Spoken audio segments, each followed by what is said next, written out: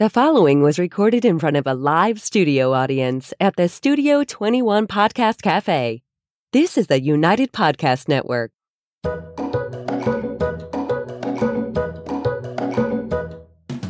Welcome to the Quirky Dog Podcast, inspired by some of the quirkiest dogs you can ever imagine and the owners who love them. This podcast is brought to you by the quirky couple themselves, Scott and Jess Williams.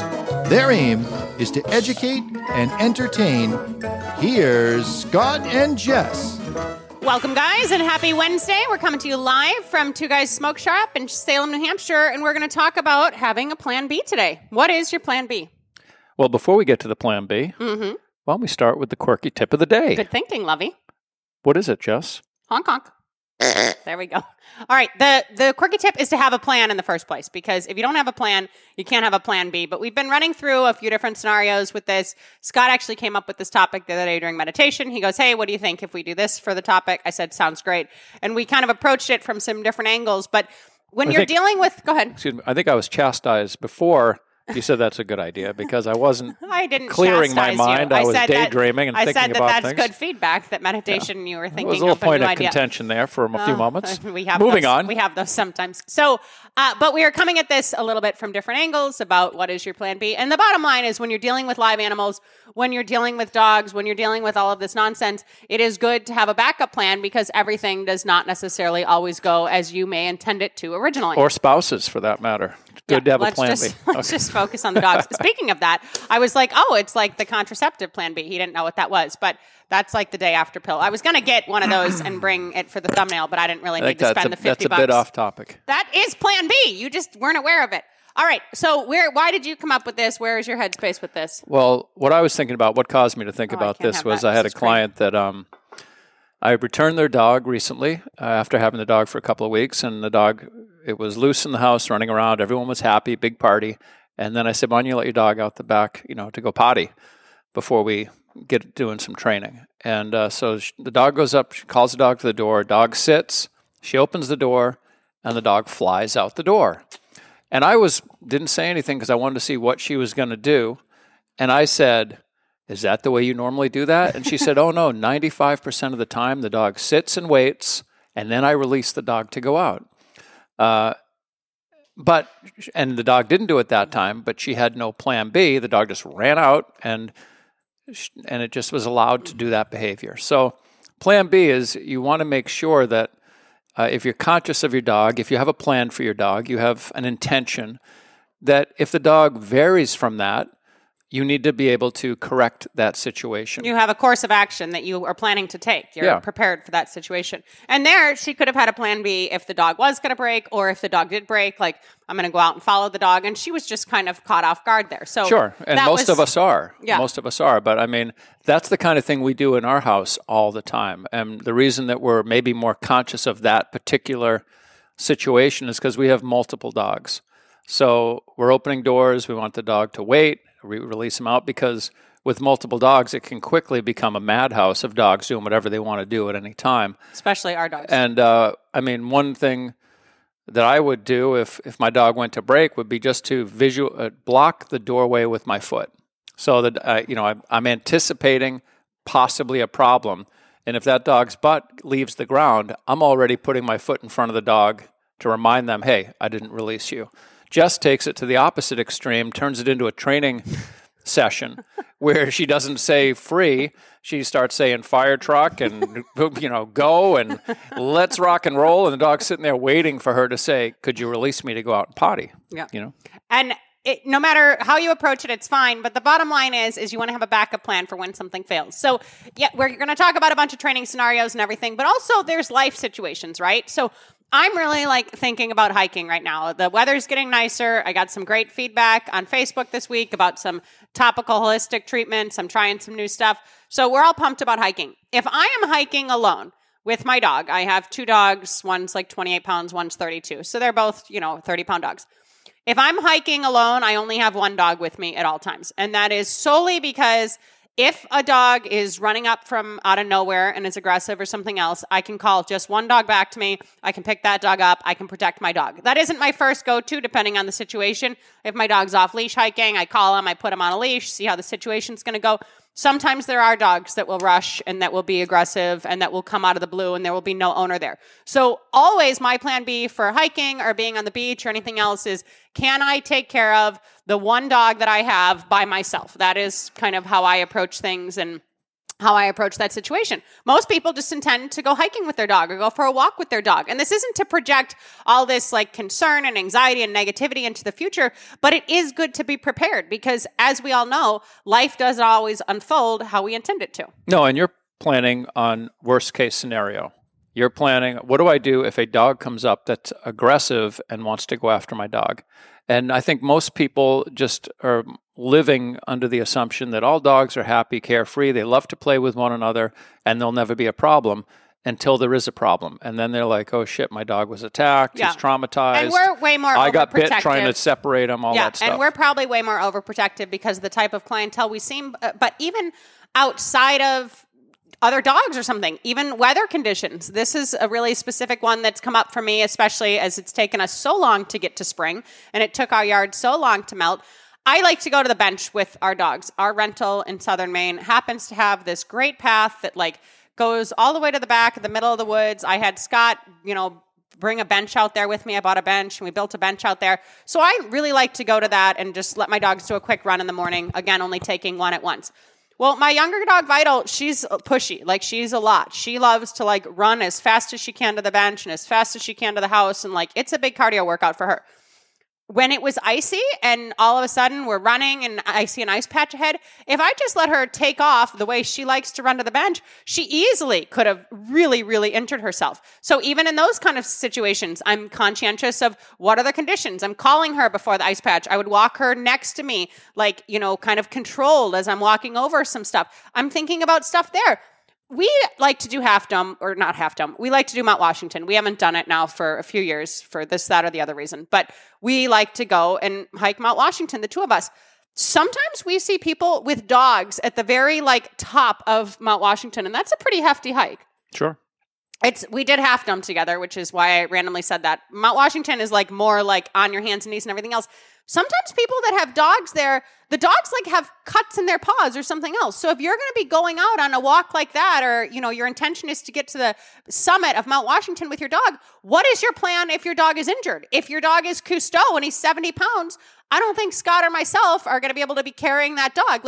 Have a plan for these types of situations. And again, it's not to be paranoid. It's that sometimes just a simple hike can be interrupted by an aggressive dog, can be interrupted by inclement weather. Your dog could get injured. What would you do if your dog was 3-legged and you were 8 miles from the car? That's stressful to me. I have to plan on carrying Cousteau and you for the rest of the trip. They do have these cool things that you wrap around that you can carry for hiking. I don't even know how to describe them, but they're emergency packs that I've seen that are cool. But these are all the little types of things that never happen, but when they do happen, it can be a big frickin' issue. So talk about healing. That was a good one with you about. Yeah, and I would say just try and think about what your regular daily activity is, where you want the dog to do a certain behavior and they don't do it, and they don't do it repeatedly. And one thing I talked about was with Jess earlier was we have a client that has a dog that it's a fairly new rescue, maybe a couple of months in the house, that is now growling at them on the couch. So they sent video of the gentleman trying to pick this dog up, and the dog is looking like he's going to bite the guy. Definitely protesting.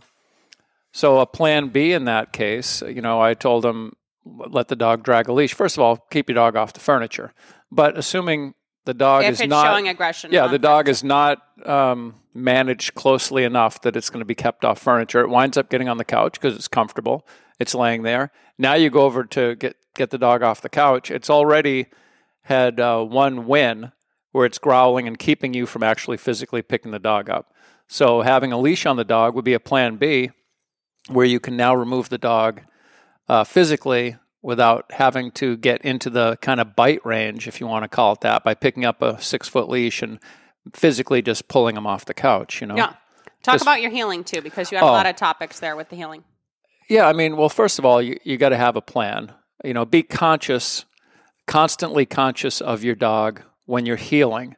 And I had explain what that means too. And I had a client tell me, the dog is healing. It's a little bit in front of me. It's not to your standards, but it's we're really happy because the dog isn't pulling. And I said, it's not about my standards. It's just simply about the definition of healing. Healing is the dog is, their shoulder is in alignment with your leg, whether you're sitting in a stationary position or you're moving. You're either healing or you're not really healing. You're kind of healing, but you're not really healing. And so, I mean, I would have a plan for foraging. The dog is going to go out in front of me, and what am I going to do about it?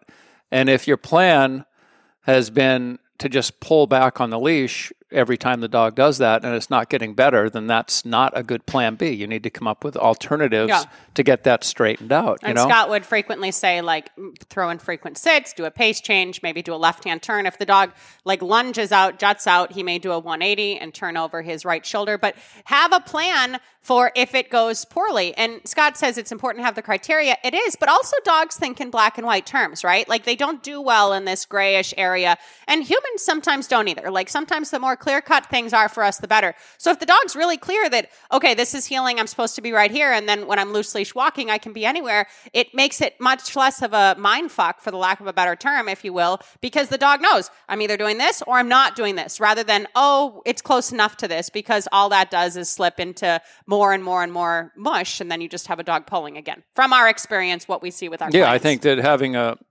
free walk, teaching the dog to walk loosely out in front of you or not in the heel is just as important as having the strict heel, because at least it gives the dog some more clarity about, I'm either really working and you're holding me accountable to this, or I'm free and I'm out here sniffing and being a dog and marking and doing all that stuff. So and the distinguishing factor between those two things too is if you do pass a pack of crazy dogs, or dogs are barking behind a fence, or your dog gets really stimulated by bicycles, and all of a sudden there's 12 people riding through town on bikes, you can use your healing for good control there too, because you have a way to get your dog centered and really have to be focusing on its job. Yeah. Another thing I was thinking about was the come command. My head is always into the obedience. Jess was thinking about more other things where this would apply, but quite often I have my clients tell me about something that went bad, and quite often it's off leash.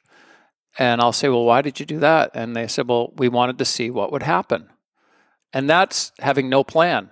I just wanted to see what happened. It all went to shit. He doesn't like that Well, phrase. That's what happens. You need to have a plan. So if you're going to be working with your dog, taking him off leash, what are you going to do if the dog doesn't want to come to you? What are you going to do if the dog doesn't come the first time you call them? What if they do come the third time as a general rule? If that's acceptable to you, then you're teaching the dog not to listen to you for the first 2 or 3 calls. And, the dog comes after you get a little more adamant about calling them. But if you want to have a certain criteria in mind, which is you call the dog once, the dog immediately comes back to you, then if it doesn't do that, you need to have a plan B. How can I get the dog to do this behavior that I actually want them to do? How do I convey to the dog and educate the dog on what this behavior is supposed to look like? So you have to have a plan B. And a lot of people's plan B is just grabbing the treats and shaking the bag. And if that works for you, that's okay. But that might not translate to the beach or to a trail or anything else. And that's not necessarily legitimate, strong training. So we're trying to infuse some ideas here to help you raise your game at home. All right, let's go to break super quick. And when we get back, we're going to talk about a few more topics. Does your dog lack self-control? Are you looking for some answers? Would you like your dog to be calmer? Does your dog lack confidence? Canine Mindshift. Enroll in a free course today. Simply go to caninemindshift.com. That's caninemindshift.com. All right, we're back. I just wanted to maybe flesh out the come when called a little bit before we move on. If you want to, that's fine. I'm going to piggyback off that topic. So I just wanted to say, as far as having a plan B, what I would do if I had a dog that was consistently a little slow to respond to me in the coming when called, especially if there was any distraction, maybe at the beach, maybe they're attracted to other humans walking on the beach, or they're attracted to other dogs on the beach. The water, birds. The water. There's so much birds. There's so many things that get the dog stimulated, where in another scenario, they may have a pretty good recall, but at the beach, it's not as good. I would bring my long line with me, and before I let the dog off leash, I would call the dog and make sure they come on that first cue and reward the heck out of them and see that their head is getting clear even with these distractions, because if they're not working well for you on a long line, you don't want to be taking the line off them. No, they're it's not, true. You know what I mean? If you're not getting a good response, and if they are working well, then you can take the leash off. Yeah. And you have that long line as a backup. If they run up to a person and don't come when you call them, you walk right up to that person. Excuse me, hang on one sec. You get your dog by the collar and you hook them up and you start working. They could even that. just be dragging a 6-foot leash around on the beach, right? Like, fine, the long line worked well, but there's still a way that, you know, you can say to a stranger, hey, step on the leash, do something else. And I wanted to, and Scott mentioned the treat thing, and that's a huge one. Your original plan for recalls should be, especially when you're away from the house, up your value of your treats, right? Like, if you guys had salmon without bones, bring salmon. Steak, bring steak. Like, whatever your value system is with the treats that you use, your recall, especially away from the house, should always be highest value. And that should just be plan A. We're going out, we're doing recalls away from the home. I have something really tasty for the dog to get back to. One time I hear this pop up with the, I wanted to see what happened, is like aggression with dogs. So Scott goes out to people's homes, does an initial eval. More frequently than not, we're pretty well read on what's happening with the dog and what the setup is like. And if there's any aggression, the dog is unleashed. Sometimes somebody slips through the cracks and Scott shows up at a house. The dog doesn't look too, scary or like a dog Scott can't handle. He always has a metal clipboard if something's like going to come up to attack him, 30-pound dog, whatever. If the dog runs up to him, sniffs his hand, and then he's able to give him a treat, sometimes the people will say, wow, he normally bites men that come to the house, or wow, he normally bites strangers that come to the house, or wow, he never acts that way before. And he's like, well, like, what were you doing, like allowing that situation to happen here? And they'll say, oh, we just wanted to see what would happen. So if you have aggression... They wanted me to see what would happen. And they wanted to see what would happen with a professional. So if you have aggression in any way, shape, or form when people are coming over, and this could even just be more like reactivity at first, like the dog's barking and, backing away and everything else, put a plan in place before you invite people into your home. If your dog doesn't like children, don't test it just because it's your brother's kids and the dog has met that before. If your dog doesn't like other dogs, have a plan in action before someone comes over, because that will turn into a bite. We see it time and time and time again, and plenty of homeowners insurance lawsuits.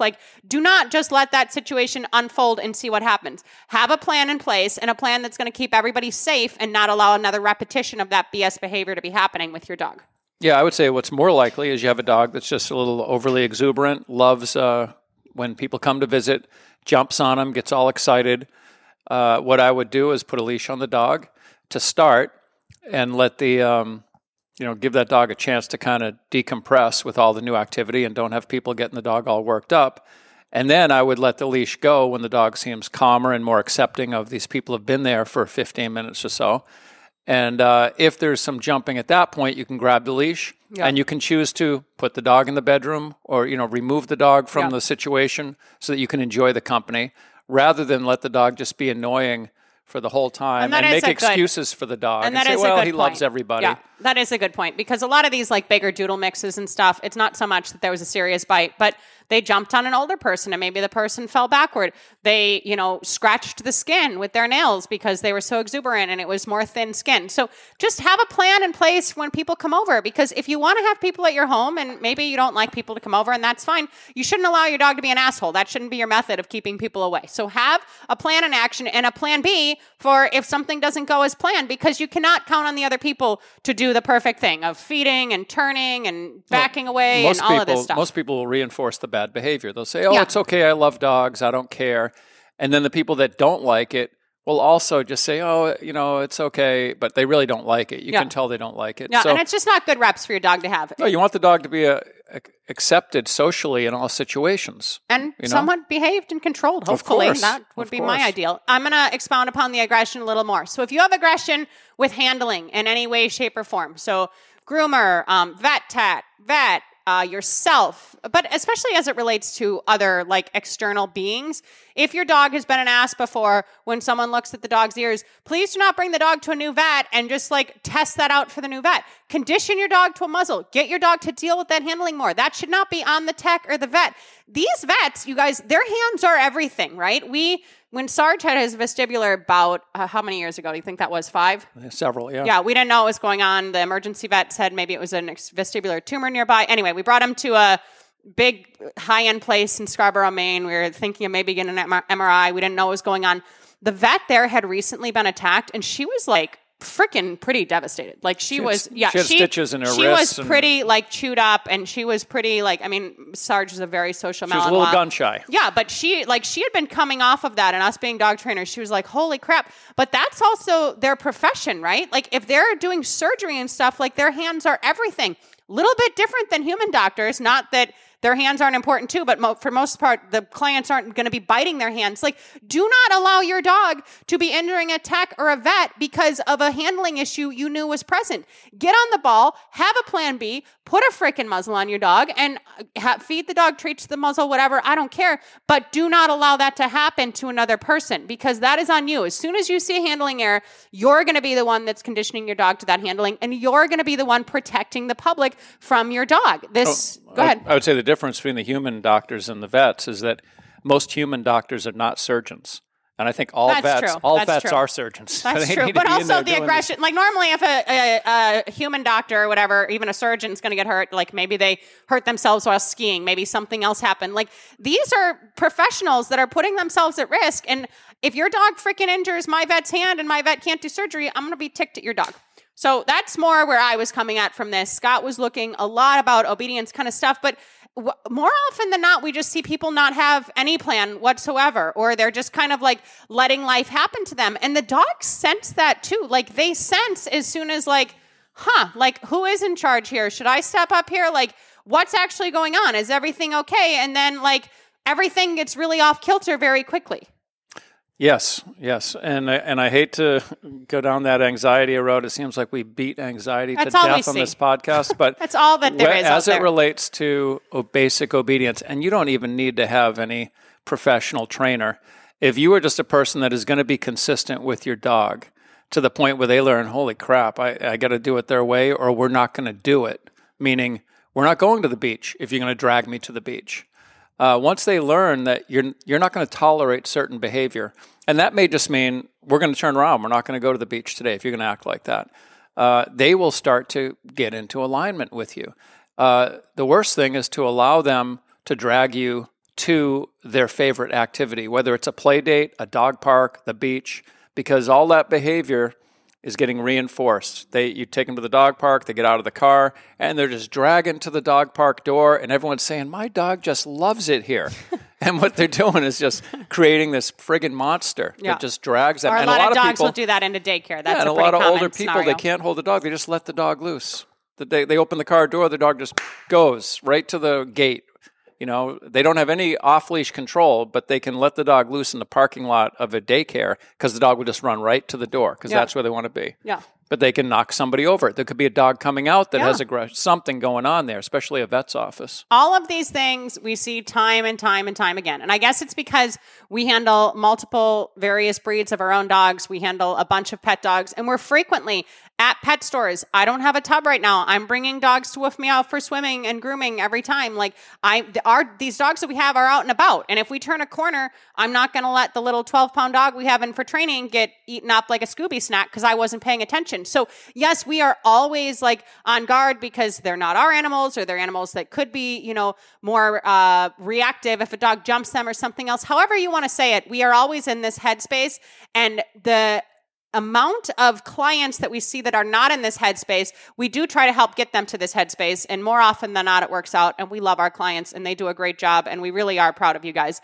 But when we see people that are just super aloof, it's concerning because like it's just spreading to the children and the dogs, and then all of a sudden like the parking lot, like it's just like you're like stand clear of that. It's like the old guy swerving on the highway. You're like, okay, I'm going to speed up. I'm going to be 3 lanes over, and he can do what he's doing. So be conscious of these situations where not only do you not have a plan, but you don't have a plan B if shit fails, and that's equipment failure, that's weather, that's aggression from other things, that's crazy people running out of the bathroom that you don't expect. Have a plan B, because it's never the person's fault that had to rush out of the bathroom and rush to their car that scared your dog. That's on you. You were holding the leash. You should be prepared if you have your dog out and about with things that you see, triggers that may come up, and you should have a way to control your dog. That's just the bottom line. That is this base level dog ownership as far as we're concerned. Yeah, I just thought of another plan B situation is if you have to medicate your dog.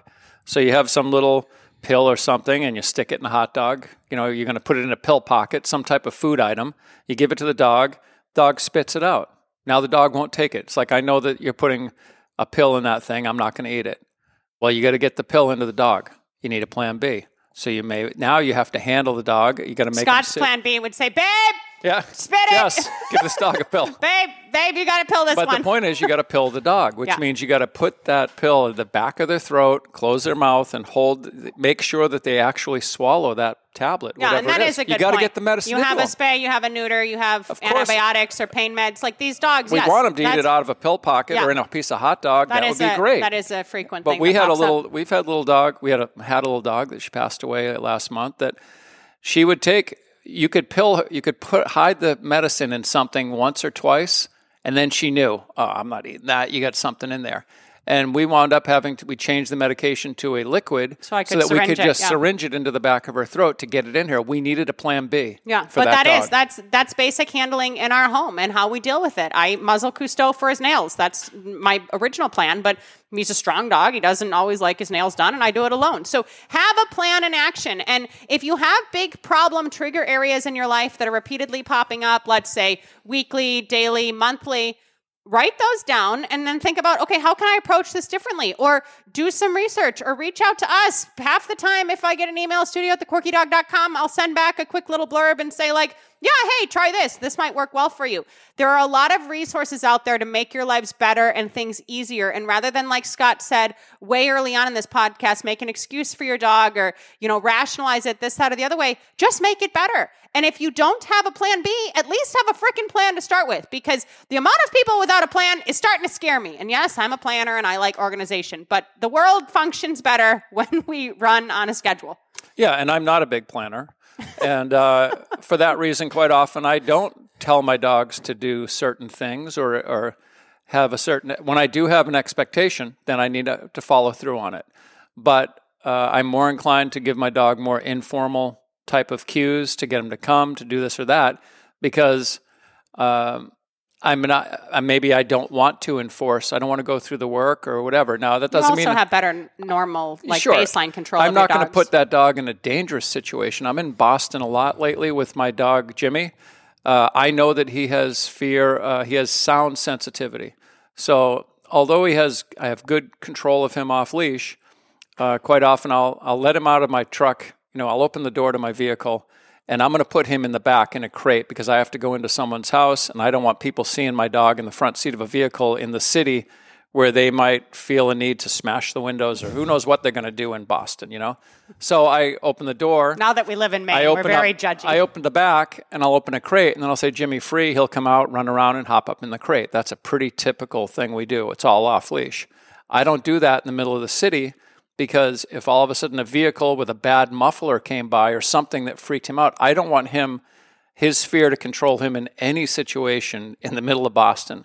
So I will either scoop him up under my arm or I'll put a leash on him and bring him out, because I just want to make sure that he gets where I need him to be, because I'm actually there to help somebody else. I'm not there to chase my dog all over Boston. Yeah, no, and that's a great example. And even, I'm going to tie that into the hiking before we close.